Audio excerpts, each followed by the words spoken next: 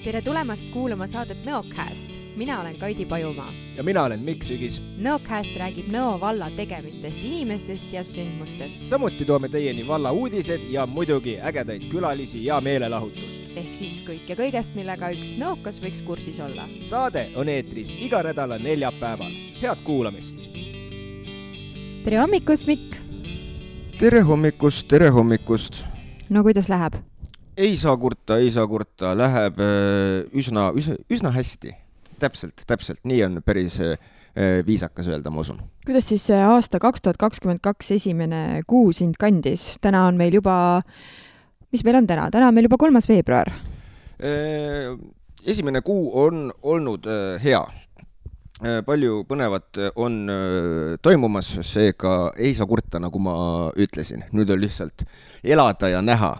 Tead, mina olen sellest talvest väsinud. Miks, kas nüüd aitab suusatamisest, ma saan aru? Ei, no suusatada mulle meeldib ikka nii palju, kui ma sinna nagu jõuan, aga ma tunnen kuidagi, et mul on selline füüsiline ja vaimne väsimus tulnud sellest talvest, sellest lume rookimisest ja sellest, et kogu aeg on külm. No tead, aga samas raskused teevad tugevaks jälle. No seda nad räägivad küll, ma peaks varsti vist mingi fitnessi staar olema, kui ma kogu aeg nii raske on. No võt, mine sa tea, äkki see ongi see, mida on tarvis teha, hakkad tegema mingeid tali fitness miitinguid. Jah, no tali suplemise juurde ma veel jõudnud ei ole. Kas sina oled üldse kunagi tali ujumist teinud? Tali ujumist ma ei ole teinud, aga ma tahan selle kindlasti üks hetk ära teha selles mõttes. Kuule, sa mingi aeg sügisel tegid ju neid külma duše kogu aeg hommikuti endiselt või? Neid on siiamaani teen. Ja, need on, selles suhtes see külm vesi teeb täiesti mingit maagilist värki, kui sa sealt välja tuled, siis see totaalselt töötab. See on niuke instant fix asjadele, et kui tahad ennast paremini tunda, siis pane ennast korraks või mõneks ajaks olukorda, kus on nagu hullult halb on, nagu nii halb on, et mul on valida, et kas surm või see, siis ma valin surma ja siis tule see hullult halvast olukorrast ära ja siis peale seda nagu kõik muud olukorrad, peale seda on nagu sellised lebod. No, ma arvan, et igat hommikut tuleks alustada enese piinamisega ühel või teisel viisil ja siis ülejäänud päev on niukene, sa hindad kõiki olukordasid, sellepärast, et vähemalt see ei ole nii halb, kui hommikune olukord oli. See on päris hea elufilosoofia sul. On. Masohism õiges koguses töötab motiveeriva jõuna. No ma ütlen seda, et minul on hommikuti raske isegi sinna kuuma duši alla minna, rääkimata siis sellest, et ma peaks minema külma duši alla. No jah, ma arvan seda, olen pikka aega kahtlustan, et hommikud on üleüldiselt selline nagu konspiratsiooniteooria maailma päris valitsejate poolt, et ma ei usu, et meie päev peaks hakkama kell 8. Ja ma arvan, et meie sul päevad... hakkab kell 8, või siis mul hakkab kell 6. Sa oled isegi ju hellitatud. 8 on selles mõttes, ma mõtlen nagu klassikalist aega, no. Ütleme, aga no, või siis veel varem. Ma arvan, et kui meie päevad hakkaksid umbes mingi 12:01 ja ütleme, tööpäev saaks läbi, ütleme, 1:30. 1:30, päris hea. Siis ma arvan, et siis oleks nagu stressi tunduvalt vähem maailmas. Kusjuures eile ma vaatasin Reporterit ja seal oli üks naisest rääkis, üks 3 lapse ema ja ütles, et hakkas 10 aastat tagasi investeerimisega tegelema, hakkas töö kõrvalt nagu palga kõrvalt panema mingit raha kõrvale ja ta on 10 aastaga jõudnud miljonäriks. Ütles, et nad on nagu põhimõtteliselt eluga sellises punktis, et nad ei pea kumbki abikaasaga tööl käima. Siis ma vaatasin seda seal diivani peal lõpatades ja mõtlesin, et see oleks ikka päris mõnna nagu, aga võib-olla mõni aeg, sest ma olen ise niuke aktivist ja ma kujutan, et mul hakkaks nagu jube igav. Ma ikkagi ilmselt roniks kuhugi tööle. Sest tegelikult mulle meeldib mu töö. Nojah, aga vaata, eks sa siis ju sa sisustad oma aega teistmoodi, siis ma arvan, et küll need mõtted ka tulevad siis, kui tiimid kodus. Jaa, aga Mikk, mis uudist? Kuule, uudiseid on meil päris mitu. Näiteks inimesed, kes sõidavad rongiga teile midagi, nimelt alates 14. veebruarist muutub Elroni Kagu-suuna sõiduplaan ja sõiduplaan on leitav Elroni kodulehelt elron.ee. Eelmise aasta teises pooles liitus Arukate külade arenguprogrammiga ka Meeri küla. Arukate külade kontseptsioon julgustab koostööle kohalikke elanikke, et parandada kogukondade ja külade elukvaliteeti ning võimalusi. Kokku osaleb programmis 24 küla või piirkonda üle Eesti. Tartumaalt on programmiga liitunud lisaks Meeri külale ka Luunja vald. Iga osalev küla loob Aruka küla strateegia, tegevuskava ja viib programmi raames ellu vähemalt ühe piloottegevuse. Loodud on aktiivgrupp, kes veab Meeri Meeriküla arengustrateegiat, viib läbi ümarlaua kohtumisi ja küsitlusi. Ja 26. jaanuari kohtumisel lepiti kokku eesmärk, mis on ambitsioonikas, realistlik, saavutatav ja mõõdetav. Meerikülas on ühte hoidev ja aktiivne kogukond, külas väärtustatakse loodust ja looduses liikumist ning noortel on siin väga hea olla. Kui sa soovid osaleda Meeriküla arengus, siis oled oodatud meie kokkusaamistele. Meeriküla tegemiste kohta leiad infot www.meerikas.eu. Nõo Reaalgümnaasiumi õpilased on olnud distantsõppel, aga koolis töö siiski jätkus ja üheks ettevõtmiseks oli esimese interaktiivse infotahvli paigaldus. Kui asi toimib ja kasutajate arv kasvab, siis paigaldatakse neid juurde. Kergelt ja kiirelt saab infotahvlist ülevaate tunni plaanist, tundide ja konsultatsiooni aegadest, huviringidest ning lisaks saab vaadata ka nädala toidumenüüd. Päästeameti ja vabatahtlike päästjate koostöö ja vastastikuse abi hea näide on Päästeameti iga-aastane tehnika ja päästevarustuse üleandmine vabatahtlikele komandodele. Üle Eestimaa on vabatahtlike päästekomandode kasutusest circa 180 sõidukit. Sel aastal esitas taotluse 22 vabatahtlikku komandot ning Päästeamet andis üle 8 kasutatud põhiautot koos osalise päästevarustusega. Nõo Priitahtlik päästeselts sai ühe päästesõiduki omanikuks, mis annab neile veelgi paremad võimalused oma tegevuse tõhustamiseks. Nõo vald on kasvava elanikkonnaga omavalitsus, mis tõttu on suurenenud vajadus turvalisuse osas nii ennetus kui ka päästetöödel. No vot siis. Ja kuule Kaidi, aga kas sa tead ka, kuhu nüüd tuleval nädalavahetusel minna, mida näha? No päris tuleval nädalavahetusel ei ole vist väga mingeid sündmusi otseselt planeeritud, mulle näib, aga järgmise nädala laupäevast alates on siis võimalik Nõo kultuurimajas vaadata filme. Ja esimeseks filmiks, mis laupäeval siis 12. veebruaril kell 1 näidatakse, on kogu pere film Martin ja Võlumets. Ja nagu öeldud, siis see on Nõo kultuurimajas, pilet on 5 eurot, soodushind on 4 eurot ja kes soovib lisainfot, siis aadressil andri@nvv.ee on see täiesti võimalik. Ja samuti laupäeval kell 1 toimub Nobe Nõo discgolfi võistlus Nõo discgolfi pargis ja mängu korraldab Discgolf Events. Rohkem infot Facebooki leheküljel, kuhu minna Nõo vallas. Ja sama päeva õhtul ehk siis järjekordselt laupäeval 12. veebruar kell 6 on võimalik osaleda Luke mõisa ja Järiste veinitalu õhtusöögil. Kärneri majas toimub uute veinide esitlus. Hind on 48 eurot. Rohkem infot leiate selle kohta lukemois.ee.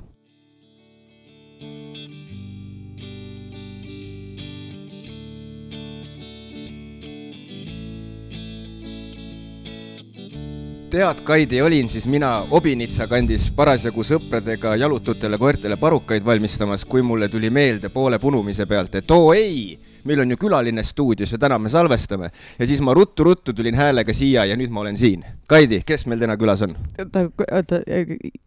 Jalgadeta koertele või? No jaa, neil on niigi kurb elu, neil pole jalgoid. Neil on parukaid või? Kellel ei tee tuju heaks selline vahva parukas? Ma tõsiselt mõtlen nagu sellele, et kas sa nagu öösiti istud üleval ja mõtled iga kord, et millise sissejuhatusega hästi tulla või? Ei, ma ei mõtle selle peale, ma elan neid läbi.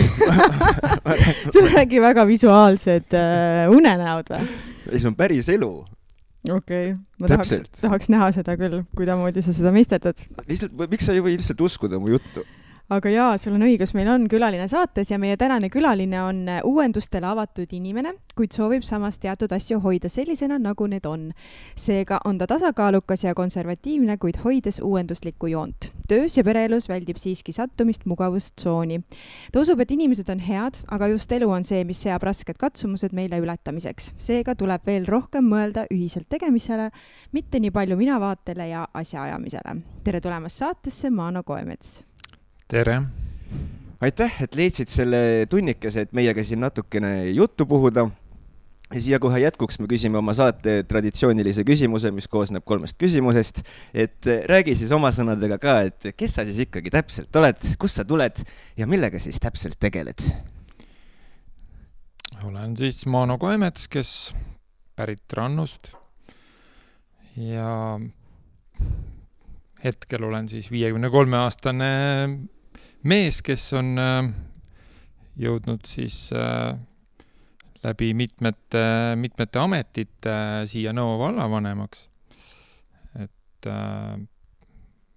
kas ma nüüd ainult vallavanem olen? Kindlasti mitte, et olen siis olen, ma loodan, hea abikaasa ja hea isa oma lastele ja lastelastele ka hea vanaisa.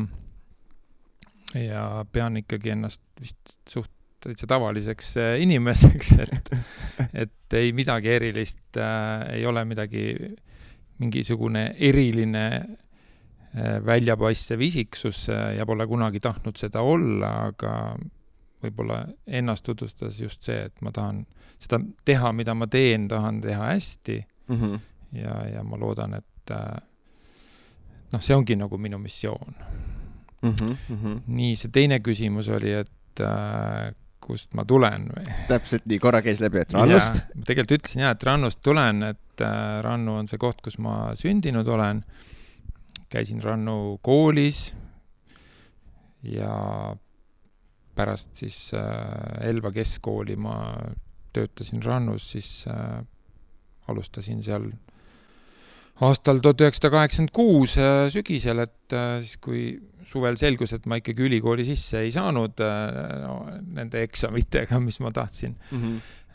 Küll pürgisin Tartu Ülikooli juurat õppima, aga konkurents oli tol ajal väga kõva ja jäin välja ja siis alustasin, mu esimene töökoht oli autojuht kohalikus majandis. Ja sealt siis erinevatel töökohtadel ja teatavasti seal 90-ndatel see majand kui selline kadus ära, et isegi palkmaju õppisin ehitama ja 97. aastast sattusin siis, kutsuti Rannu vallavalitsusse, et need vallavalitsused olid siis 90-ndate alguses loodud ja kutsuti mind sinna maakorraldajaks. Maareform oli siis käimas ja oli vaja abilist sinna ja alustasin siis oma omavalitsusteed sealt ja sealt alates ma olen siis omavalitsusametis olnud avalikus teenistuses, nagu võiks seda nimetada. Sa oled olnud 8 aastat Rannu vallavanem, 4 aastat Elva vallavolikogu esimees ja nüüd oled sa siis siin Nõos jälle vallavanem. Et kas on keegi küsinud ka, et kas sa ei suuda nagu otsustada, millises omavalitsuses olla, et sa vaatad, kus kohas on kõige parem kogukond? Seda küsimust ei ole veel küsitud, et kindlasti seda võidakse küsida, aga pigem on siin natukene ikkagi nagu juhustel mingisugune roll, et loomulikult ma kandideerides Elvas vallavolikogu liikmeks ei tulnud nagu seda mõtet ka, et ma kuskil mujal peaks vallajuhina alustama. Aga ega mul ei olnud ka kandideerides mingisugust konkreetset visiooni mingisugusele positsioonile Elva vallas, et ma olin seal 4 aastat olnud siis volikogu esimehena ja mulle nagu isiklikult tundus, et ma täpselt sama ametit kindlasti ei tahaks nagu jätkata. Aga kui see valimiste pööris seal Elvas võttis ju väga, nagu mujalgi, et see nii-öelda tulemuse ootamine läks päris pikale ja mulle ühel hetkel pakuti seda võimalust, et tulla kohtuda Nõo äsja valitud volikogu liikmetega, et arutada minu võimalikku Nõo vallavanemaks saamist, siis hetkeseis oli Elvas selline, et olin nagu opositsiooni ridades ja mulle tundus, et see pakkumine oli küll väga huvitav, et ütleme, ja tundus, et tuleb sellest kinni võtta, sest vallajuhte või ütleme omavalitsusjuhte Eestis kokku on 79 ja kui sulle ühte nendest pakutakse, siis peaks nagu ikkagi tõsiselt mõtlema ja ma seda tegin ja niimoodi ma siia sattusin siis. Ma mõtlen just seda, et Rannus vallavanemana oli kindlasti nagu võib-olla nagu lihtne, ma ei tea, ma ei ole kunagi vallavanema tööd teinud, eks ju, ma ei tea, kui lihtne või raske see on, aga et kuna see oli sinu kogukond, sa olid seal üles kasvanud, sul olid inimesed tuttavad, sa teadsid täpselt, kuhu võib-olla pöörduda mingisuguste probleemide puhul, et kui sa Elvasse siirdusid ja õppisid nagu toda kogukonda tundma ja nüüd nagu Nõos, et mis on nagu kõige raskem selle puhul olnud, et kuidas sa nagu reaalselt nagu sisse lähed, et saada nagu seda omavalitsuse või valla või kogukonna tunnetust, nagu on vaja sellele ametikohale?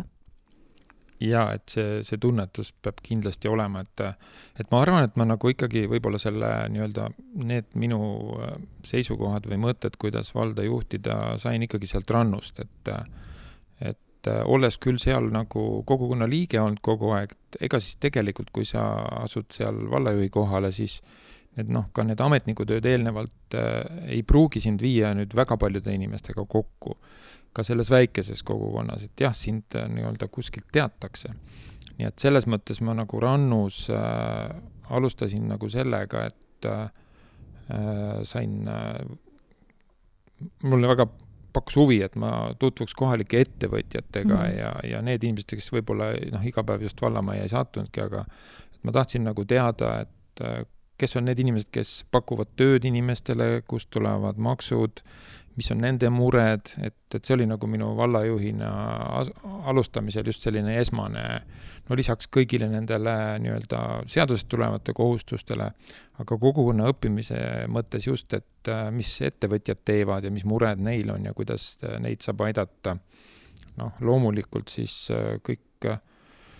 kõik need avalikud üritused ja asjad, millest sa osa võtad ja sealt see nagu tunnetus tuleb ja vallajuhina on ikka see hästi oluline, et saad tagasisidet inimestelt, ettevõtjatelt, ka kriitilist, et ja siit tulevad sul endal siis ka need muudatused võib-olla sinu töös, et millele rohkem tähelepanu pöörata, ja vallajuhtimine on alati meeskonnatöö, et kui sa suudad sellise meeskonna luua või sul on selline meeskond, kus ütleme siis oma spetsiaalse nagu valdkonna jaoks on inimesed, kes seda hästi tunnevad, et siis sina saad seda valla juhtimise tööd tehagi natukene, ütleme siis loovamalt ja vabamalt ka, eks ju.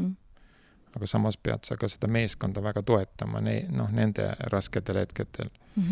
Et see läks nüüd hästi keerukaks ja selgitamine, aga ma arvan ikkagi, et sealt rannust, kus oli see väike kogukond, väike vallavalitsus, kus tuli hästi palju asju nagu ise teha, et sama kas või see koerte teema, millest sa siin alustasid, Mikk, et oli see ka hästi selline südamlik teema, et kui mingi koerakene kuskilt leiti või et panid ise nagu vallavanemana selle Facebooki ja tuli kuskilt tagasiside ja keegi leidis selle koera, siis oli nagu endal hea meel ja niimoodi see töö nagu käis tookord. Aga jah, et sealt edasi muidugi järgmistel astmetel nagu Elvas hoopis jälle teistmoodi. Kui sa olid Elvas volikogu esimees, siis sa jäid endiselt seotuks Rannuga, sest Rannu ju kuulub Elva valla alla. Et kui palju sa olid seotud või kursis üldse Nõoga? Et kui ma mõtlen, et sa oled nüüd paar kuud ametis olnud, et kas sa tunned ennast juba nagu natukene turvalisemalt või on endiselt see vesi jalge all üsna lainetav, et ei tea veel päris täpselt, kuhu suunas liikuda või mida mõelda?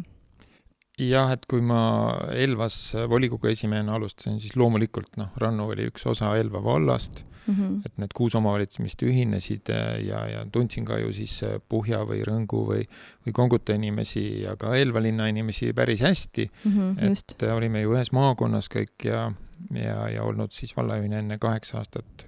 See kindlasti oli nagu väga sujuv üleminek ja uued tööülesanded pigem olid natuke erinevad ka sellest otsesest vallajuhtimisest.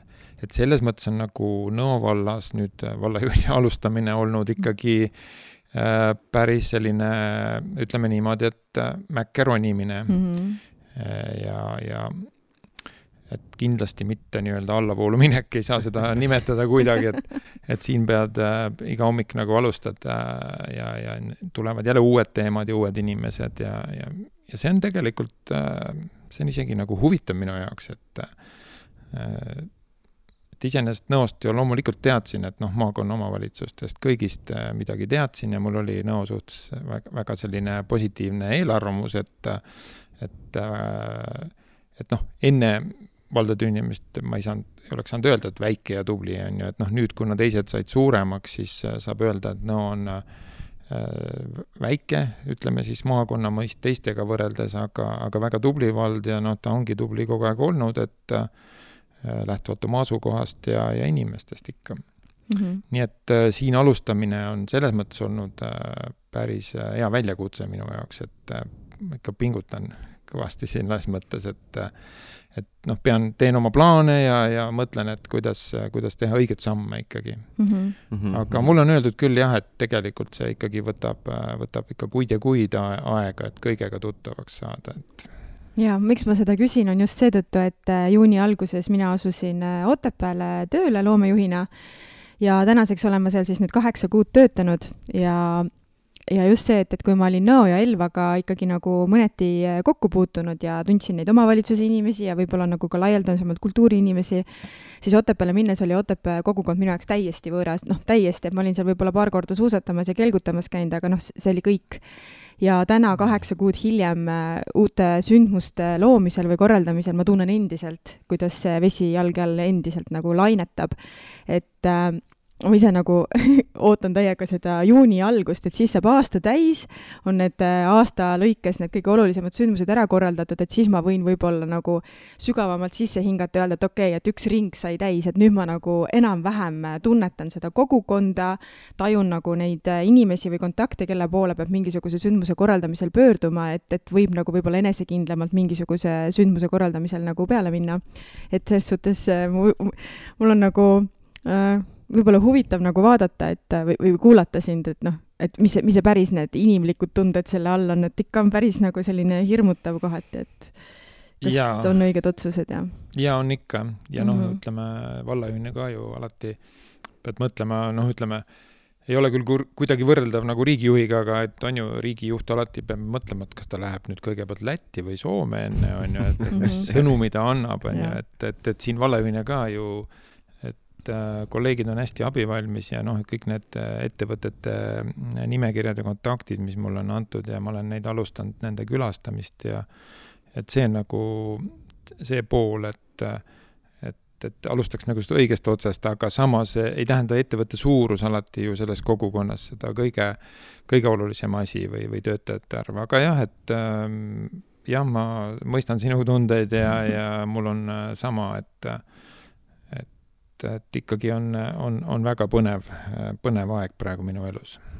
Jah, aga see on, ma usun, et nagu sa ise ütlesid, et selline hea väljakutse ja sellised väljakutsed pigem hoiavadki nii-öelda teravana ja on top of your game nii-öelda, kui võib. Ja seda küll, et ma vist mõtlengi niimoodi, et kui Rannus oli 4 aastat olin vallajuht ära ja olnud ja siis nagu uuesti, et siis need samad asjad, et kui need asjad hakkavad korduma, eks ju, et on jälle vabariigi aastapäev ja siis on jälle vabariigi aastapäev ja et sinna vahele jääb muidugi seda huvitavat tegevust ja tööd, aga tõsi, et mingid asjad hakkavad sul korduma üks hetk. Aga kas sinna nüüd ajalukku minnes, et kas ma saan aru, et siin avaliku sektoris oli niisugune nagu veits nagu juhuse läbi siis sattusid sinna tööle või ütleme, et olid sellised juhi omadused avaldusid kui juba lapsepõlves, et lasteaias organiseerisid sellist planeeritud mängimist juba või kuidas see oli? Raudselt ei, et ma pigem olin ikkagi selline tagasihoidlik ja minus ma arvan, sest juhi omadusi üldse ei olnud, et need on lihtsalt, ma olen nagu omandanud siis ilmselt selle töö käigus, et ma loodan ja usun, et praegugi ma ei ole selline, kes alati peab olema kõige ees ja pürgima, et pigem püüaks nagu koos teha asju, et see tundub mulle nagu huvitavam ja õiglasem. Aga mis on sinu jaoks hea juhi omadused? Millest sina ise lähtud oma töös? Ma arvangi, et see, et sa tunnetad seda oma meeskonda ja ümbrust, et sa ühest küljest ju nagu nõuad neilt ja ootad, ja teisalt nagu pead ise andma neile ja motiveerima neid ja olema eeskujuks ja et see viimane teema on ju kõlab nagu võib-olla kuskilt nagu ei tea koolias see eeskuju jutt, aga avalikus sektoris siiski on niimoodi, et kui sa nagu räägid ühte, aga teed teist, siis see ei veena lihtsalt nagu inimesi, et ikka peab püüdma rohkem niimoodi käituda, nagu sa ka siis oma meeskonnalt seda soovid. No meeskondade või meeskonnasiseselt kindlasti tekib ka palju selliseid erimeelsusi ja konfliktolukordi, sest me igaüks oleme ikka omaette isiksus ja arvame, et meie tõde on ainus tõde. Milline on sinu strateegia erinevate konfliktide lahendamisel? Rääkida ikkagi, kutsuda need inimesed laua taha ja püüda rahulikult nagu aru saada, et võib-olla need konflikti põhjused on omavahel arutamisel täiesti võimalik nagu kõrvaldada ja tekitada ja võib-olla ka tekitada see tunne inimesel, et kõik lähevad nagu laua tagant võitjana ära mingis mõttes, et tänane ühiskond ja ütleme, uued põlvkonnad pigem keegi taha nagu olla kaotaja või ütleme see ja arvestades ka tööjõuturgu, et ega me ei saagi väga väga paugutada siin juhtidena, et pigem me peame väga hoidma inimesi, et püsida nagu konkurentsis. Aga ma ikkagi tahaksin veel natukene kõndida veel ajalooradadel ka, et räägime ikkagi natukene lapsepõlvest ka, et mis siis täpsemalt toimus Rannus too aeg, kui sa olid väike? Tõenäoliselt poliitikaga sa väga kursis ei olnud, aga... Mu vanemad olid, me elasime nagu maamajas ja ema oli arst, ja tookord oli see, nimetati jaoskonnaarst, nüüd pärast oli ta perearst. Isa oli keemik limnoloogia jaamas ja ise niimoodi tagantjärele mõeldes, et nende amet võib-olla siis ei omandki nii palju tähtsust, et kui sai töö juures käia, oli põnev, eks, et aga pigem nagu ma olen nagu tohutult tänulik vanematele, et nad lasid meil nii-öelda mõnusas vabas õhkkonnas kasvada seal maal ja niimoodi selline, kuidagi mul on nagu meeles sellised nagu muretud suved, eks ju, et said nagu olla seal ringi rännata oma aias ja seal Võrtsu ääres ka metsades hiljem ja Võrtsus ujumas käia ja kuna vanemad olid sellised võivatud inimesed, siis suhteliselt nagu vabalt kasvatati mind või meid 2 vennaga. Aga selline huvi võib-olla tookord selliste mitte poliitika, aga mulle meeldisid millegi pärast ka ajalehti väga lugeda ja lõikasin ka välja, tookord nagu nooren pidasid nagu päevikud või sellist asja. Ma mäletan, ma lõikasin noorte häälest välja, seal oli selline riba nagu Viimane veerg, kus olid mingid nagu sellised, vähegi nagu mingid huvitavad uudised, et leht üldiselt oli suhteliselt igav tookord 80-ndatel.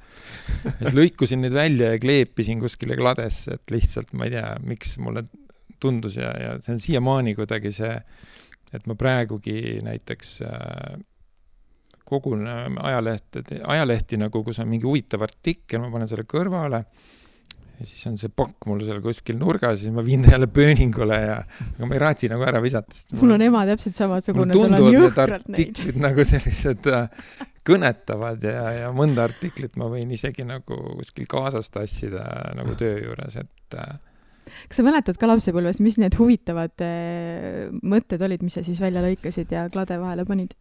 Tõesti ei mäleta ja tahaks seda kladet üles leida, aga ju nad olid sellised mingid, kas oli mingi välismaalt mingi huvitav fakt, need olidki vist mingid sellised nagu faktid, mis olid nagu välja toodud.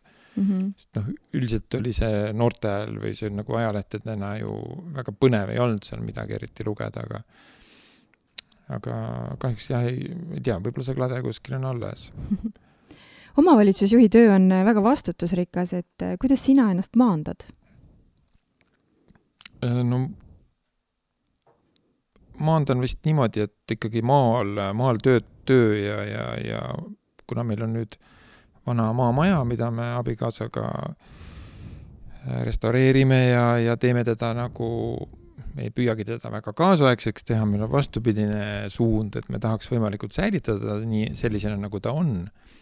Ja siis seoses sellega on seal palju sellist tööd, et küll akende restaureerimist ja neid sisetöid ja et me oleme siis seal üks 4-5 aastat niimoodi vaeva näinud selle talukohaga, et see on siis abikaasa tema vana isade talukoht ja sinna vist mine vaba aeg kulubki ja meeldib ka nagu metsas käia ja seal natuke midagi teha ja nokitseda ja et nii palju, kui seda vaba aega on, siis üldiselt meeldib jah, nagu pigem selline vaiksem tegutsemine ja mitte väga suur ringi möllamine, ütleme nii. Aga tuleme rohkem selle sinu ühe hobi juurde, mida sa praegu nagu vaikselt mainisid, ongi see vanade asjade korda tegemine või restaureerimine, et kuidas sa selleni jõudsid või mis sulle selle juures meeldib? Et ilmselt see vana maja andis selle hea võimaluse, et kuna seal olid kõik pööningud ja aidad täis seda vana kraam, mis oli selle pere või talu nii-öelda omane kraam, et siis seda väga delikaatselt nii-öelda sorteerides ja püüdes mitte midagi ära visata, tekkis sinna ka selline oma väike nii-öelda peremuuseumi asi, et sealt see võib-olla selline huvi nende asjade vastu, et need asjad ei ole lihtsalt asjad, aga sa tead, et see on nende peres kasutusele olnud asi või mingi kiri või... Nad räägivad nagu mingit lugu just. Ja kirjad ja raamatud ja innete lehed ja kõigil on tegelikult ju mingi taust selle peres, et see võib olla päris põnev, aga ma arvan, et see kuskilt ikkagi tuli sellest, et ma ka Rannus, see minu sünnikodu ja minu praegunegi kodu, kus ma alati tahaks olla, on ka selline 1910 ehitatud vana preestrimaja, mis oli ka, mille pööning oli täis üks põnevat kraami ja ma mäletan, et poisikesena meeldis seal üleval pööningul ikkagi suvel istuda. Et, ja siis selliseid asju ja ma isegi tol ajal juba mäletan mingisuguseid vanu raamatuid või mingeid asju ma nagu kuskil nägin, siis ma alati tassisin koju, et mul tuleb praegu meelde, et oli siuke kampaania kunagi nõukaaja lõpus seal, et vanapaberi kogumine ja siis veeti nagu kooli laste poolt seda vanapaberit ja siis oli meil oli siuke suusaruum seal Statia juures ja see oli siis veetud täis sinna kästi visata ja siis ma ükskord läksin sinna viima ja vaatasin, et see on mingi vanaaegne raamat ja hakkasin nagu sorima, vaatasin, see oli mingi valla, ma ei saanudki aru, see oli nagu valla raamatupidamise või siuke arveraamat. Okay. Kohe panin nagu siis kõrvale ja viisin koju selle. Mulle tundus see huvitav, mul on vanad asjad nagu meeldinud millegi pärast. Oota, aga kas see talu on siis iseenesest, mis ajast ta siis nagu pärit on? See talu jah, kus me elame, et see on 1934 on see maja ehitatud, talu ise on tunduvalt vanem, et nende paberite järgi 1860 sinna naise esivanemad asusid elama, et tõenäoliselt võib-olla seal oli ka midagi enne, aga nemad igatahes on see kindel, et nad sinna sel ajal asusid.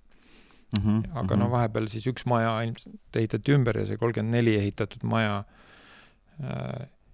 See ongi nagu hästi huvitav, et 1934, et oli ju, ütleme siis maal ka elu läks ülesmäge, et ehitati maja, polnudki ju väga suur talu, aga siis tuli sõda peale, eks ju, leiad mingid ajalehti seal enne sõja ajast, mis räägivad juba relvastumisest Euroopas ja siis seal samas sa tead, et selle majal jäi verandad ja need asjad ehitamata, tõenäoliselt see sõda tuligi peale ja talus läksid ka asjad nagu kehvemaks, et see kõik need asjad nagu kajastavad seda ajalugu, et see on nagu, see on tore nagu.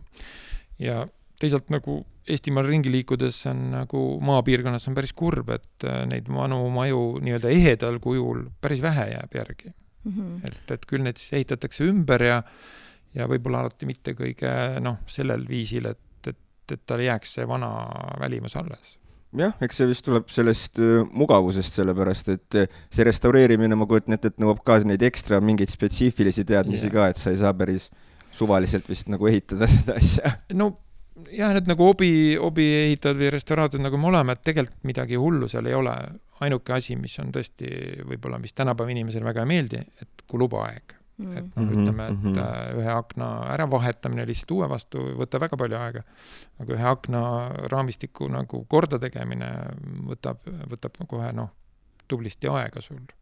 Et see aeg on võib-olla see põhjus, et seepärast me olemegi nagu rohkem pannud seda rõhku sissepoole, et teha seest täiesti mugavaks, kaasaegseks, aga küll väljast jõuab siis ka seda maja teha, et praegu ongi seal üht-teist jälle käsil. Ai, muidugi, tark ja torma selles mõttes, tark ja torma. Aga korra käisid läbi ka, et niuke väikest viisi justkui nagu peremuuseum, nagu sa korra mainisid poole sõnaga, et mis seal on nagu sellised sinu jaoks kõige põnevamad asjad, mis sa sealt samast majapidamisest nagu siis leidnud oled, mis on olnud niisugused üllatused siis? Ma ei oskagi niimoodi üllatust öelda, et no võib-olla kogu see talu nii-öelda tööriistad asjad pole ju midagi nagu üllatuslikku, et aga noh, seal ma ei oskagi midagi üllatuslikku väga välja tuua, et no ikka need võib-olla need vanad kirstud või siuksed veimevakad või kuidas need nimetati, olid need suured sellised riidekirstud, eks ju, ma mõtlen, et kui tänapäeval inimene kolib kuskile, siis on kas kolimisautoga või ma ei tea, kohvritega või eks ju, et siis tol ajal oli see, et kui keegi läks teise perre, no ütleme elama, et mees võttis teisest perest naise, siis ta tuli koos selle nii-öelda suure riidekirstuga, et see oli tema kaasavara, seal oli tal kõik sees ja et need olid seest tapeediga tehtud ilusaks ja need ilmselt need riidekapid tulid hiljem, eks ju. Aga jah, et need asjad on kõik alles, nagu sinna sisse vaadata, nagu põhimõtteliselt vaatadki 100 aastat ajast tagasi korraks ja panete jälle kinni ja las ta siis olla seal, et las siis meie lapsed ja kunagi lapselapsed ka vaatavad. Et kui nad on siiani säilinud, siis on ju tore seda edasi teha, et nad säiliks. Ei, seda küll, see on jah, niisugune osa ajaloost, mis igal juhul väärib nagu selles mõttes säilitamist, täiesti nõus. Ta õpetab jah seda ka, et kui sa ise nagu avalikus ruumis midagi otsustad siin ja teed, on ju, et ja meil on ju vallal seda otsustusõigust, siis võib-olla see on õpetanud natukene teistmoodi vaatama paljusid asju, et kas alati see ümberehitamine või ära lammutamine on alati see kõige õigem samm, on ju, et siis natukene on õpetanud korraks nagu mõtlema selle üle. Aga loomulikult elu läheb edasi ja tulebki ehitada ja ütleme siin Nõo vallas ikka ehitatakse päris palju. Ütleme, elamuehitus on väga kiire ja tuleb vallana vaadata, et kuidas me siin kooli ja lasteaiaga järgi jõuame kõigele selle. Et siin ei ole enam küsimus nagu olemasoleva säilitamises, et pigem on ikkagi need asjad peab olema õigel ajal saama valmis ja peavad olema uued ja kaasaegsed, et siin ei ole nagu võimalust. Aga võib-olla kui nüüd võib-olla nendest vara rääkida või veel ei saa rääkida, aga võib-olla räägiks natukene tulevikus ka, et mis Nõo valda ootab ees lähiaastatel?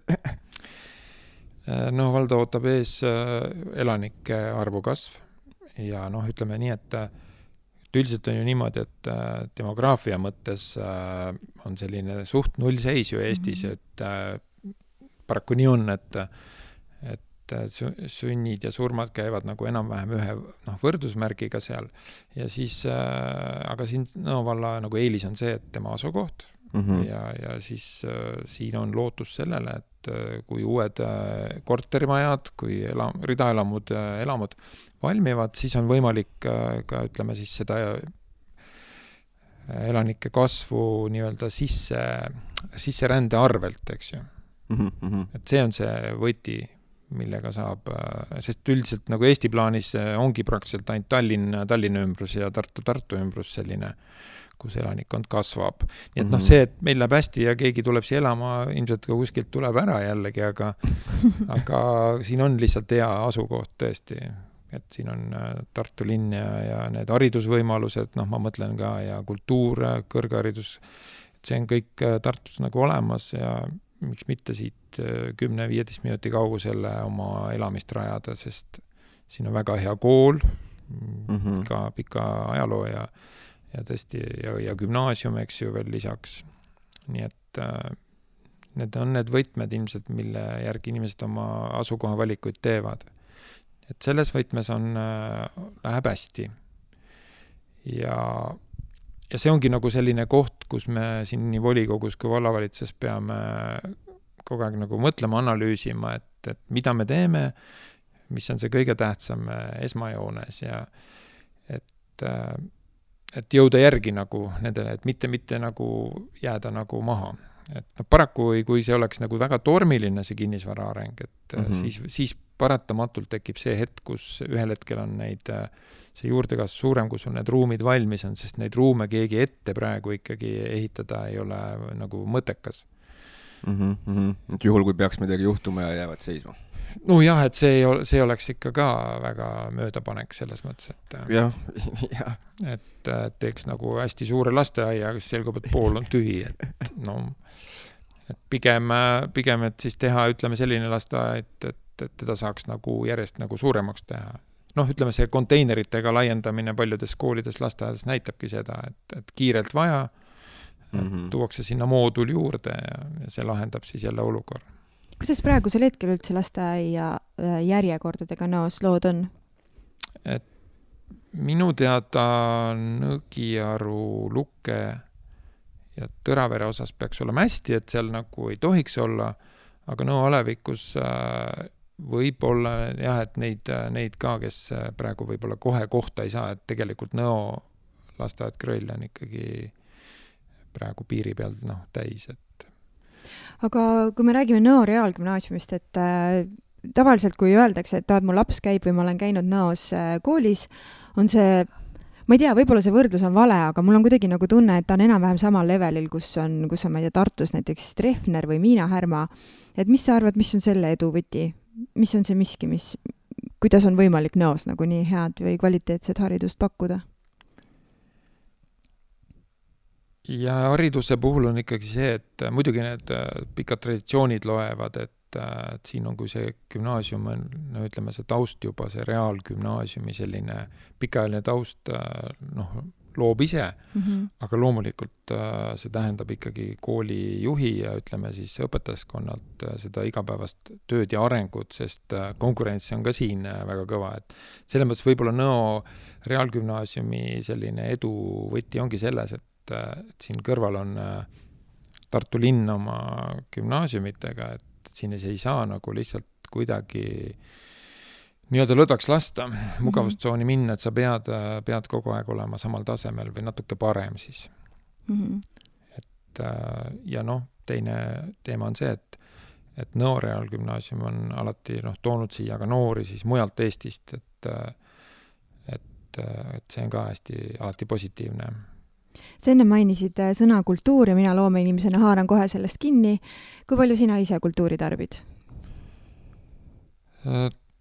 Ja ikka tarbin, et teatris ikka käin aeg-ajalt ja mulle tegelikult meeldib väga lugeda, ütleme, ka Postimees kultuurilisa näiteks ja neid arvustusi. Filme käime vaatamas. Mäletad ka, mis oli viimane teatritükk või film, mida käisid vaatamas? Praegu mõtlen, et kas teatritükk oli äkki Luikede järv oli Vanemuises. Balleti. Vau. Ja vist oli isegi esietendus, et jah, et see oli tõesti vau, et ta oli hästi nagu modernses võtmes tegelikult, aga meeldis meile. Seda on väga hea kuulda, sest üldiselt sa pead balletti armastama, et sa seda vaatama lähed või siis sa lähed lihtsalt kedagi konkreetset tuttavat näiteks seal laval vaatama, et kuidagi selline sõnadeta eneseväljendus läbi muusika, paljud inimesed nagu ei mõista seda, et kust tuli selline idee minna balletti vaatama? Või on see olnud läbi aegade teie peres? Ei ole tegelikult, et sellist nagu erihuvi just balletisust, aga tegelikult jah, liikumine selles mõttes, et ilmselt ikkagi mingis vanuses, et ka sõnateatril on kindlasti koht aga mulle meeldib nagu vaadata inimest liikumas ja ballett ja ütleme need on ju, seal on nagu profid, eks ju, ja kuidas sa siis annad nagu kehaga edasi neid väljendad, et see on igal juhul nagu nautimist väärt, et see oli nagu teadlik valik oli ikkagi sinna vaatama minna. Jaa, seda kindlasti, et ka viimane ballett, mida ma käisin vaatamas, oli Maugli vist, mis oli väga tükk aega tagasi. Aga jaa, seal on võimalus näha, kui sa näed neid tippe laval, siis sa nagu näed seda midagi enamat kui inimest, vaata nagu midagi ebainimlikku seal ja ja teades seda, et tõenäoliselt on seal taga tõenäoliselt veidikene masohhistlikud kalduvused, läbi mille need inimesed saavad nagu nii gratsiliseks, nii selleks, kes nad seal laval nagu on, et see ohverdus seal kindlasti on nagu taga nii-öelda näha selles mõttes ja see on midagi kirjas, see on nagu oopergi, vaata, sa pead nagu ise nagu kogema seda, et seda ongi vist sõnadega veits keeruline nagu edasi anda, mis seal nagu toimub. Vist ise olen hästi kuidagi niisugusel täna veel sellises teatrimaailma lainel, mul oli au teha eile saade Eesti Kitusega, kes hiljuti pälvis Kultuurkapitali elutööpreemia, kes on 31 aastat Vanemuises olnud kunstnik ja siseneda selle inimese maailma, kes on loonud üle 50 lavastuse kujunduse ja kuidas ta nagu võrdles seda tänapäeva kunstniku tööd ja mis oli siis, kui tema alustas, et me kuidagi jõudsime ka sellisesse punkti, et me aina enam liigume selles suunas, et lavakujundus tehakse läbi valguse ja installatsioonide ja läbi LED-ide, et see käsitsi tehtud nii-öelda butafooria, mida me lavale paneme, jääb aina vähemaks, et on sul meeles, milline oli Luikede järve lavakujundus? Ja see oli ikka väga kaasaegne, et need värvid, lahendused ja ütleme siis need liikumised nagu lavaliikumised ja näitlejate üles-alla liikumised, et need olid küll jah, sellised ikka täiesti kaasaegsed, et aga jah, ütleme jah, kultuurist veel, et võib-olla muusika kindlasti on ka, mida ma kuulan igasugust muusikat, kaasaegset ka, aga mingil hetkel mulle nagu kuulasin Arvo Pärti päris palju ja lugesin tema kohta ja mulle nagu avaldas just muljet nagu see taust on ju, et kui sa nagu lugesid tema elulugu ja neid kannatusi, mis ta siis nagu läbi elas omal ajal, et siis muutus see muusika nagu veel sümpaatsemaks, et see nagu läks sügavamaks, jah? Jah, et sa nagu mõistad nagu seda nagu, ütleme nagu täpselt nagu see lavakujunduse inimene, et millist läbi mille tegelikult see kunst tuleb inimestelt, kas muusika või siis teater, et kultuuriinimeste ees igatahes suur respekt igal juhul, jah, et see kõik, ütleme, et nii vahest öeldaksegi, et kui kõik kaob, siis jääb nagu see kultuur, et nii oleks tore ju tegelikult. Et jah. Aga see on mingisugune, ma ei teagi, raamat või midagi, jah, raamat tõenäoliselt, mis on kuidagi niimoodi mõnes mõttes läbi elu ka nagu saatnud, et mida on nagu mitu korda loetud ja iga kord on see, et ma saan sellest nüüd hoopis teisiti aru, kui ma sain aastaid tagasi. Ei, vist ei ole sellist raamatut, et kunagi jah, kooli ajal vist ja päris palju, mulle meeldis kriminaalromaanid, et ma tõesti lugesin neid nagu nii palju, kui neid tuli seal tolles sarjas ja see meeldis mulle, et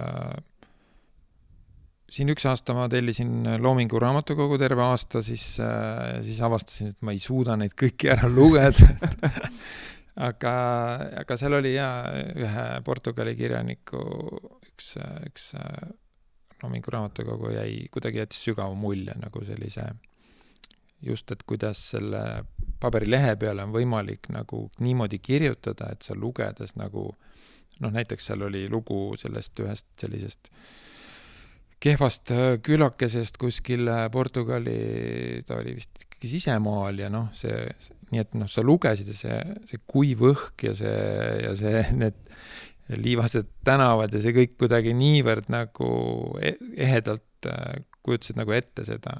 See on ka, see peab olema oskus autoril seda kirjutada. Sest täpselt nagu Mikule meeldib öelda, et kui ta midagi loeb, et kas see on lihtsalt nagu rääkiv pea, mis annab lugu edasi või sa suudad reaalselt minna läbi nende kirjelduste selle loo sisse.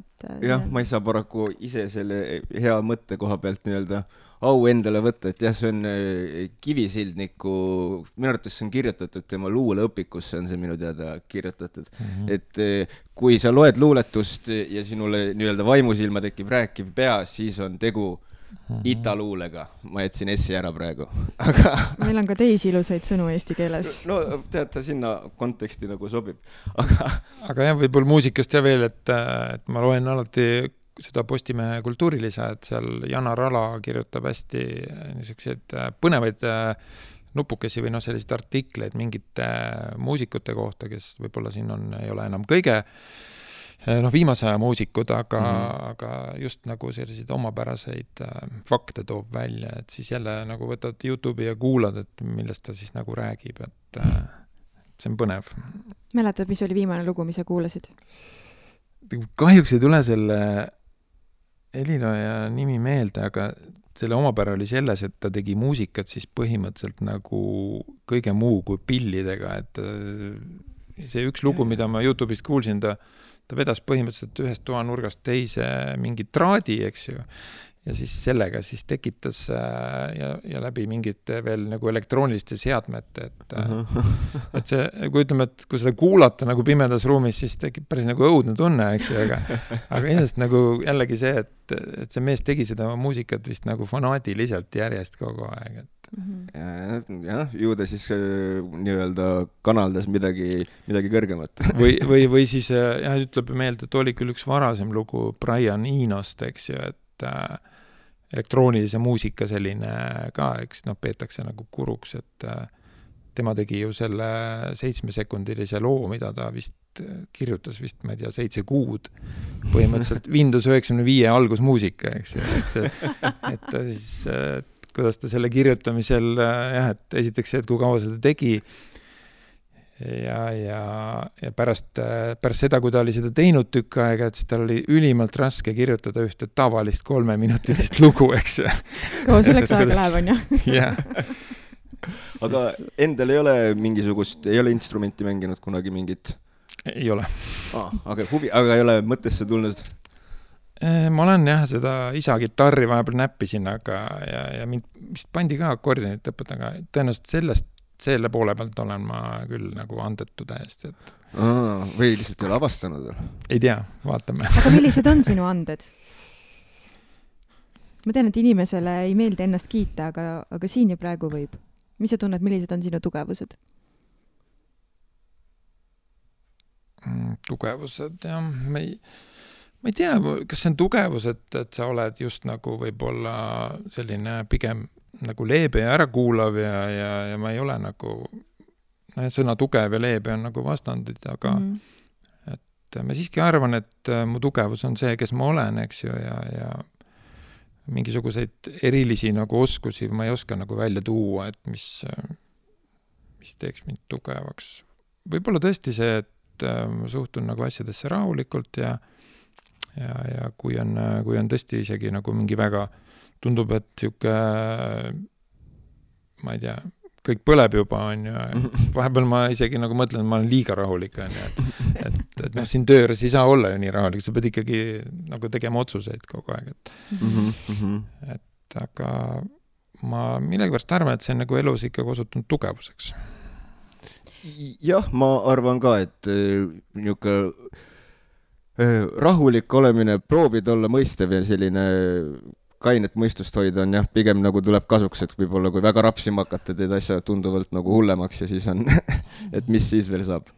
Aga mul korra ennem tuli mul üks mõte või küsimus, et käis läbi see, et meil ei ole just seda nii-öelda rahvaarvu pealekasvu nii meeletut, et kas see tekitab nagu omavalitsuste vahel ka neid pingeid, et justkui see selline nii-öelda võitlemine elanike pärast siis, et justkui nagu üks omavalitsus röövib teiselt elanikke ja siis kurjustatakse või kas see on selline, loob see selliseid pingelisi olukordasid või on see pigem selline, proovitakse ikka koostööd teha?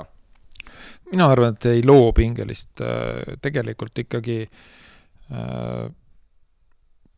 pigem on see nagu siuke hea konkurents, eks ju, et sa pead ikka vormis püsima, on ju, et su elanikud ei ütleks, et kuule, seal naabervallas on parem olla, on ju, et sa püüad ikka neid teenuseid teha sama heaks, kui on parimatel alati, et ma ei näe, et siin oleks, ja ütleme, selles mõttes kisklemist kindlasti mitte.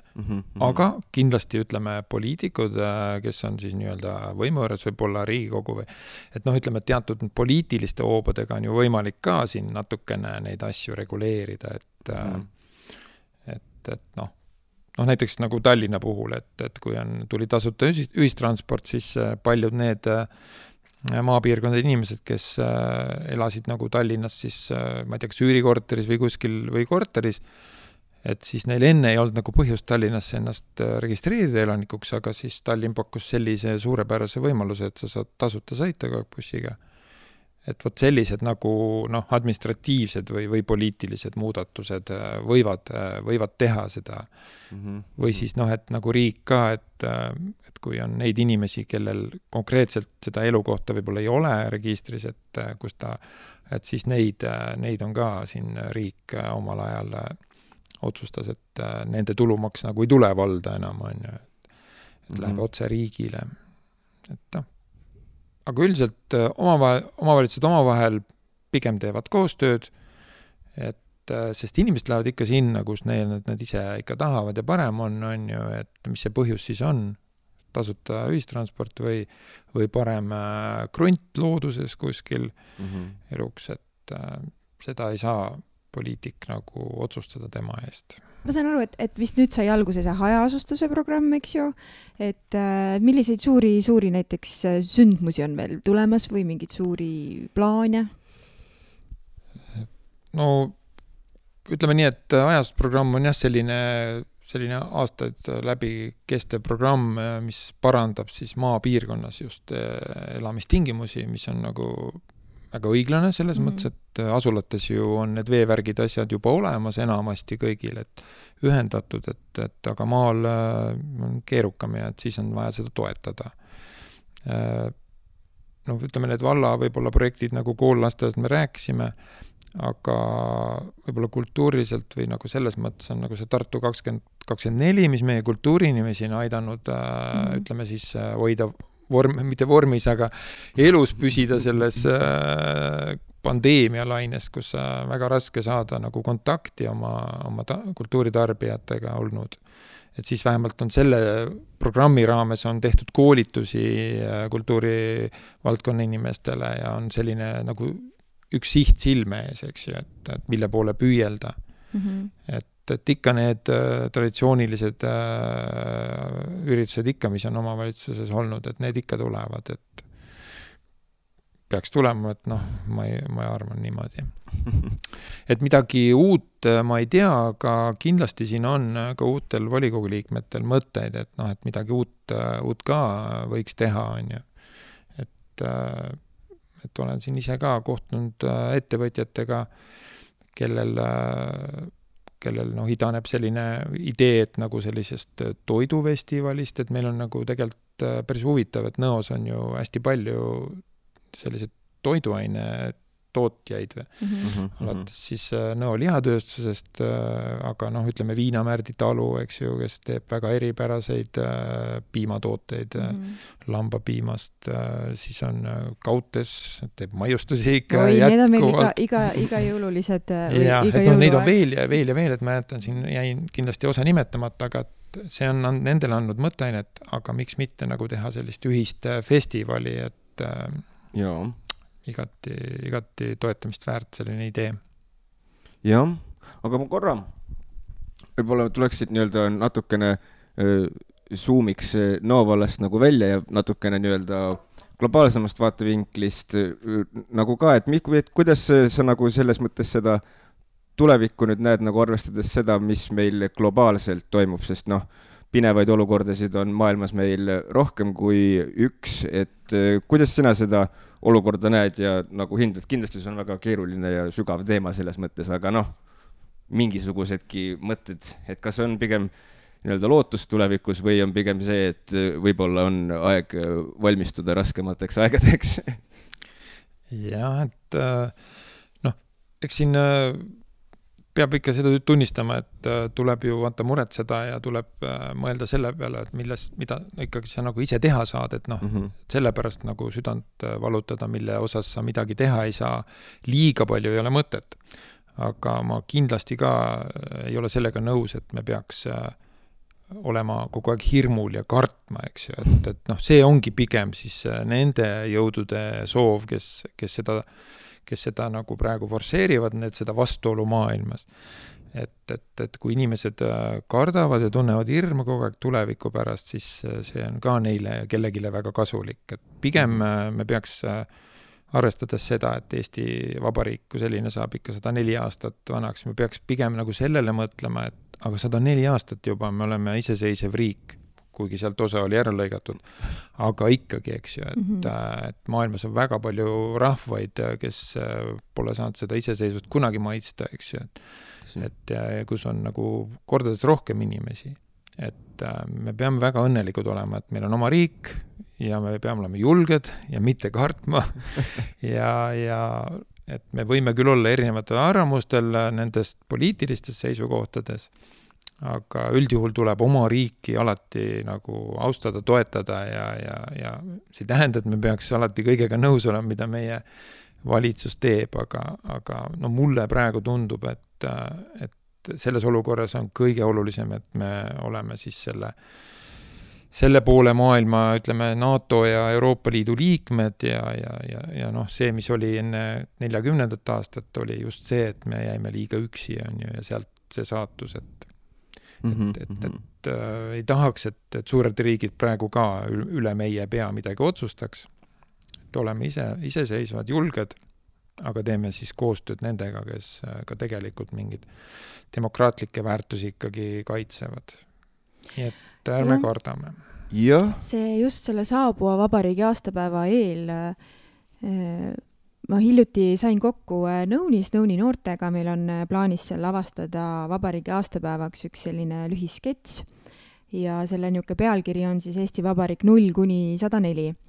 Ja selleks, et mõista tänapäeva noorte mõttemaailma, läksingi ma sinna kohale, seal oli 4 tüdrukut vanuses 13–19 ja kuidagi nagu nendega arutades ma jõudsin nagu sellisele järeldusele, et mul on nagu tunne, et see, et inimene kogeb hirmu, on justkui nagu kuidagi nagu DNA-sse sisse kirjutatud, et me muidu justkui ei saakski nagu funktsioneerida. Et kui me võrdlesime seda, et milline oli noor aastal 1918 ja milline on noor aastal 2022, et hirm oli erinev ses suhtes, et 18. aastal oli kindlasti hirm selles, et noh, kas homset päeva üldse näen, kas mu pere ja lähedased on elus, kas noh, kõik see sõja lõpuga ja kõige sellega nagu tulenev hirm, eks ju.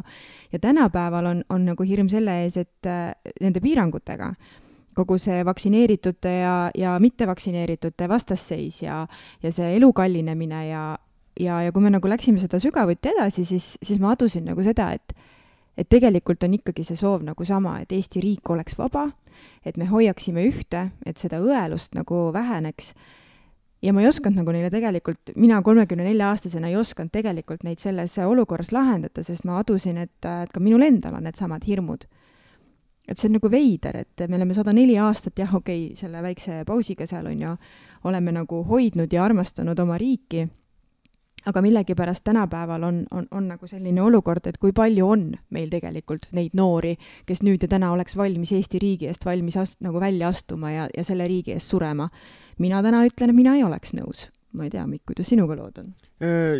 Jaa, eks ma arvan, et seal ongi vast see probleem on nagu selles, et paljud on öelda selle idee poolest kindlasti nõus välja astuma, sellepärast, et Eesti riik ja üldse see, et me oleme niimoodi rahvusena on tegelikult, kui sa vaatad nagu maailma, no ta on veits nagu loogika vastane, me nagu ei tohiks olla, me peaks olema just nagu ammu juba ära söödud millegi nagu suurema poolt, aga mingi jonnakuse või asja pärast me oleme nagu siiamaani siin olnud ja ma arvan, et see jonnakus on nagu hoiab meid nagu püsivana ka, sellepärast, et mina olen üks nendest noortest, kelle puhul on näiteks nii-öelda see eestluse asi täielikult muutunud, kus ma olin mingi 15, 14, siis olid ikkagi enda peas selline globaalne inimene, kes pidas selleks, et kui inglise keel on olemas, kõik muu võib nagu välja surra.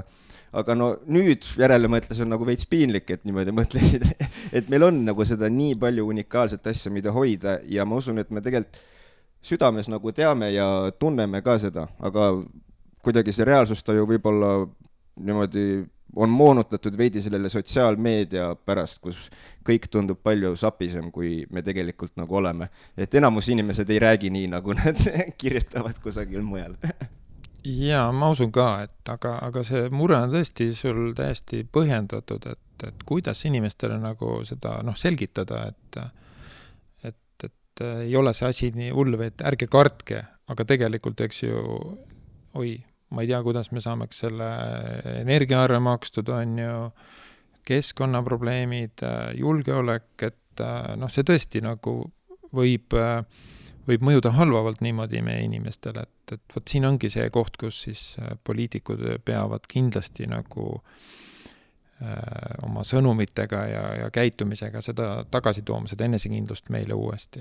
Et mitte lihtsalt nagu vabariigi aastapäeva kõnes, vaid kuidagi ikkagi oma tegudega, et ma olen nagu oma töös ka niimoodi mitmel korral mõelnud seda, et näiteks siin, ma ei tea, kas haldusreformiga või enne oli see gümnaasiumireform, et see on nagu, mõlemad nagu puudutasid ka Rannu valda, et mõlemal juhul ma mõtlesin nagu, et riik andis nagu mingi sõnumi, siis seal Riigikogus seda muudeti ja siis räägiti sellest pool aastat lehes artikled, erinevaid vaidlemisi, et kas on nagu mingid asjad võiks olla nagu riigis, et mille osas võiks olla konsensus kuidagi sõltumata erakonnast või ma ei tea, maailmavaatest, et võiks olla ju näiteks ka hariduses või sellistes olulistes asjades, et me nii väike riik, et me ei hakkaks nendes, praegu on, et nagu mingi uus eelnõu tuleb kuskile meedias, et siis kohe, et nüüd me hakkame oma vahel panema, eks,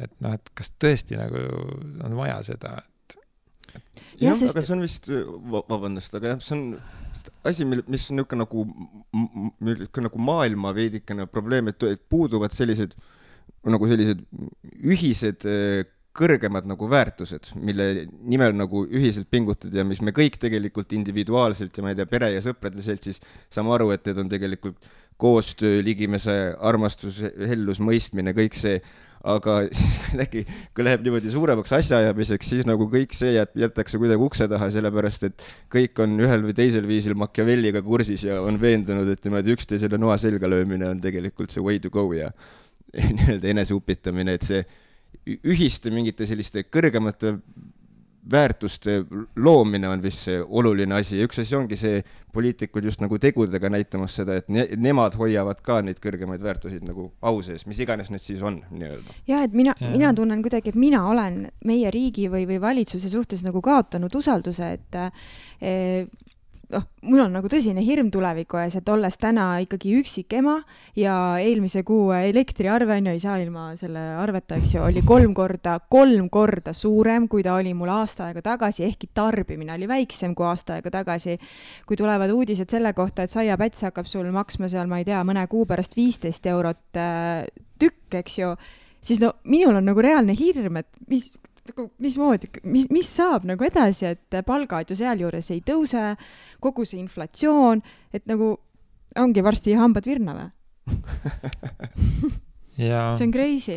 See on tõesti crazy, et siin on, meil Nõovallas on ka niimoodi, et vist nüüd selle 3 nädalaga või ütleme 10. hakati neid avaldusi võtma, et on vist kuskil 170 nagu taotlust tehtud, aga mul on ka kuri kahtlus, et paljud inimesed ei tee seda millegipärast seda taotlust, et kas see info ei jõua nendeni või on siis tõesti nagu kuidagi, ma ei tea, või on see, ütleme, see praeguse skeemi alusel, nad ei läinud sinna alla lihtsalt, kuna see nii-öelda see sissetuleku lagi tõsteti nagu küllaltki kõrgele. Täpselt, ma tahtsin just seda öelda. Et tõenäoliselt võibki selles asi olla, et praegu meil on, me oleme ka päris tublisti neid väljamakseid teinud, et praktiliselt ikkagi vist, ma ei tea, 5-60% kindlasti on juba saanud kätte või isegi rohkem, et aga et ma ei tea kuidas see energiakriisi asi laheneb, et siin ootaks tõesti nagu mingisugust poliitikutelt mingit selgemat sõnumit, et kas see jääbki siis nagu toetamise peale, mis on iseenesest ka hea, et ütleme, et raskel ajal tulebki riik nagu oma kodanikke aitama, on ju, et nagu kunagi enne teist maailmasõda riik võttis kodanikelt ka suuremat maksu, et relvi osta, aga siis jäädi hiljaks sellega lihtsalt, eks ju. Et igati mõistlik, et oleks turvatunne tekiks inimestel tagasi. Ja.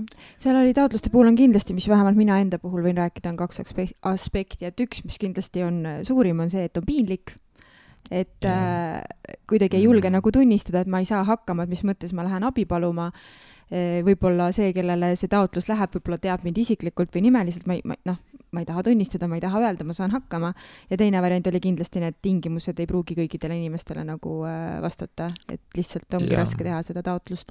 Ja, et me siin ka meie sotsiaalosakonna juhataja käis ka siin päevakeskuses rääkimas, aga ütleme, et kui paljudel inimestel jõuad see sõnumiga, aga see sõnum on jah see, et igal juhul, kui te sinna alla lähete, siis palun taotlege, eks ju.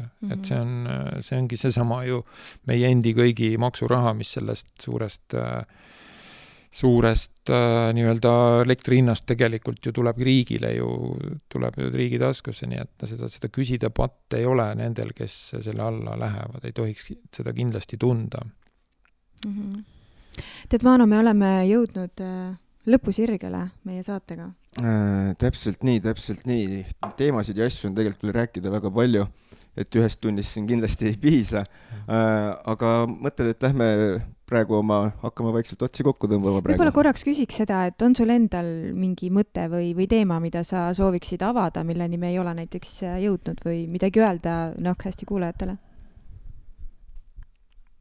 Kui ei ole, mul ei ole tegelikult, ma ei mõelnud ühtegi sellist teemat, millega et saaks praegu üllatada, aga pigem ma tahaks inimesi tänada, sellepärast, et mind on nii soojalt ja sümpaatselt vastu võetud ja tunnen seda pinget, et minult oodatakse palju ja ma püüan palju anda tagasi, et see ongi, võib-olla ma tänan inimesi. See ongi minu sõnum. Super. Aga enne veel siis, kui me pillid kotti paneme, kas sul on mingisugune selline mõte või tsitaat, mis sind on aidanud, ütleme, nendel päevadel läbi oma elu siis, ütleme, kus ei ole nii hea aeg, kui on niisugune hall argipäev ja mõtted on kuskil halvas kohas, aga on mingisugune mõte, tsitaat, mis kuidagi aitab hoida pinnal nii-öelda? Ei ole tegelikult seda, mida ma nii-öelda pidevalt kordaks, aga mul on desktopi peal vist, ma olen mingit 4 sellist mõtet välja korjanud, üks oli nendest just see, et ka kõige raskemas olukorras tuleb leida midagi positiivset ja see oli üks, kas ta oli Austria üks siis psühholoog hilisem või psühhiaater, et ta oli juudi rahvusest ja ta pidi olema, ütleme siis, teise maailmasõja ajal nii-öelda vangilaagris on ju. Et ta põhimõtteliselt nagu oleks võinud jääda sinna, aga ta tuli sellest välja ja ta nagu, ütleme, selle valdkonna psühhoanalüüsi teel jõudis mitte selle järelduseni, et see ongi maailma lõpp ja nüüd ma eluaeg hakkan on ju seda nii-öelda taga kiruma, vaid vastupidi, et tee oma kõige raskemast kogemusest endale siis nii-öelda hoopiski eesmärk elada. Midagi taolist oli see tema idee. Väga ilus. Aitäh sulle, Maano, et sa leidsid meie jaoks selle tunnikese. Suur aitäh ka minu poolt. Aitäh! Head nõukesti kuulajad, sellise saigi meie, mitmes saade meil nüüd oli, Mikk? 46. 46 saade, vau. Täpselt nii. Varsti on meil väike juubel. Tõsi, 150 saadet tehtud, varsti on 150 saadet. Ja paneks ikka 150 edasi veel. Et lõdvalt. Aga kõikidele suur aitäh kuulamast ja kuuleme, meie räägime, teie kuulate juba järgmisel nädalal. Tšau! Ja olge ikka meiega ja kui teil on mingeid ettepanekuid, kes võiks meile saatesse tulla, võib-olla mingi äge nimi, äge inimene, kelle kohta tahaksite rohkem teada, siis nocast30@gmail.com on täiesti avatud teie kirjadele ja ettepanekutele ja võib otse Facebooki ka kirjutada mulle ja Mikule, nii et kõik info jõuab kohale. Joonistage ja kirjutage ja... Täpselt nii. Tšau! Tšau!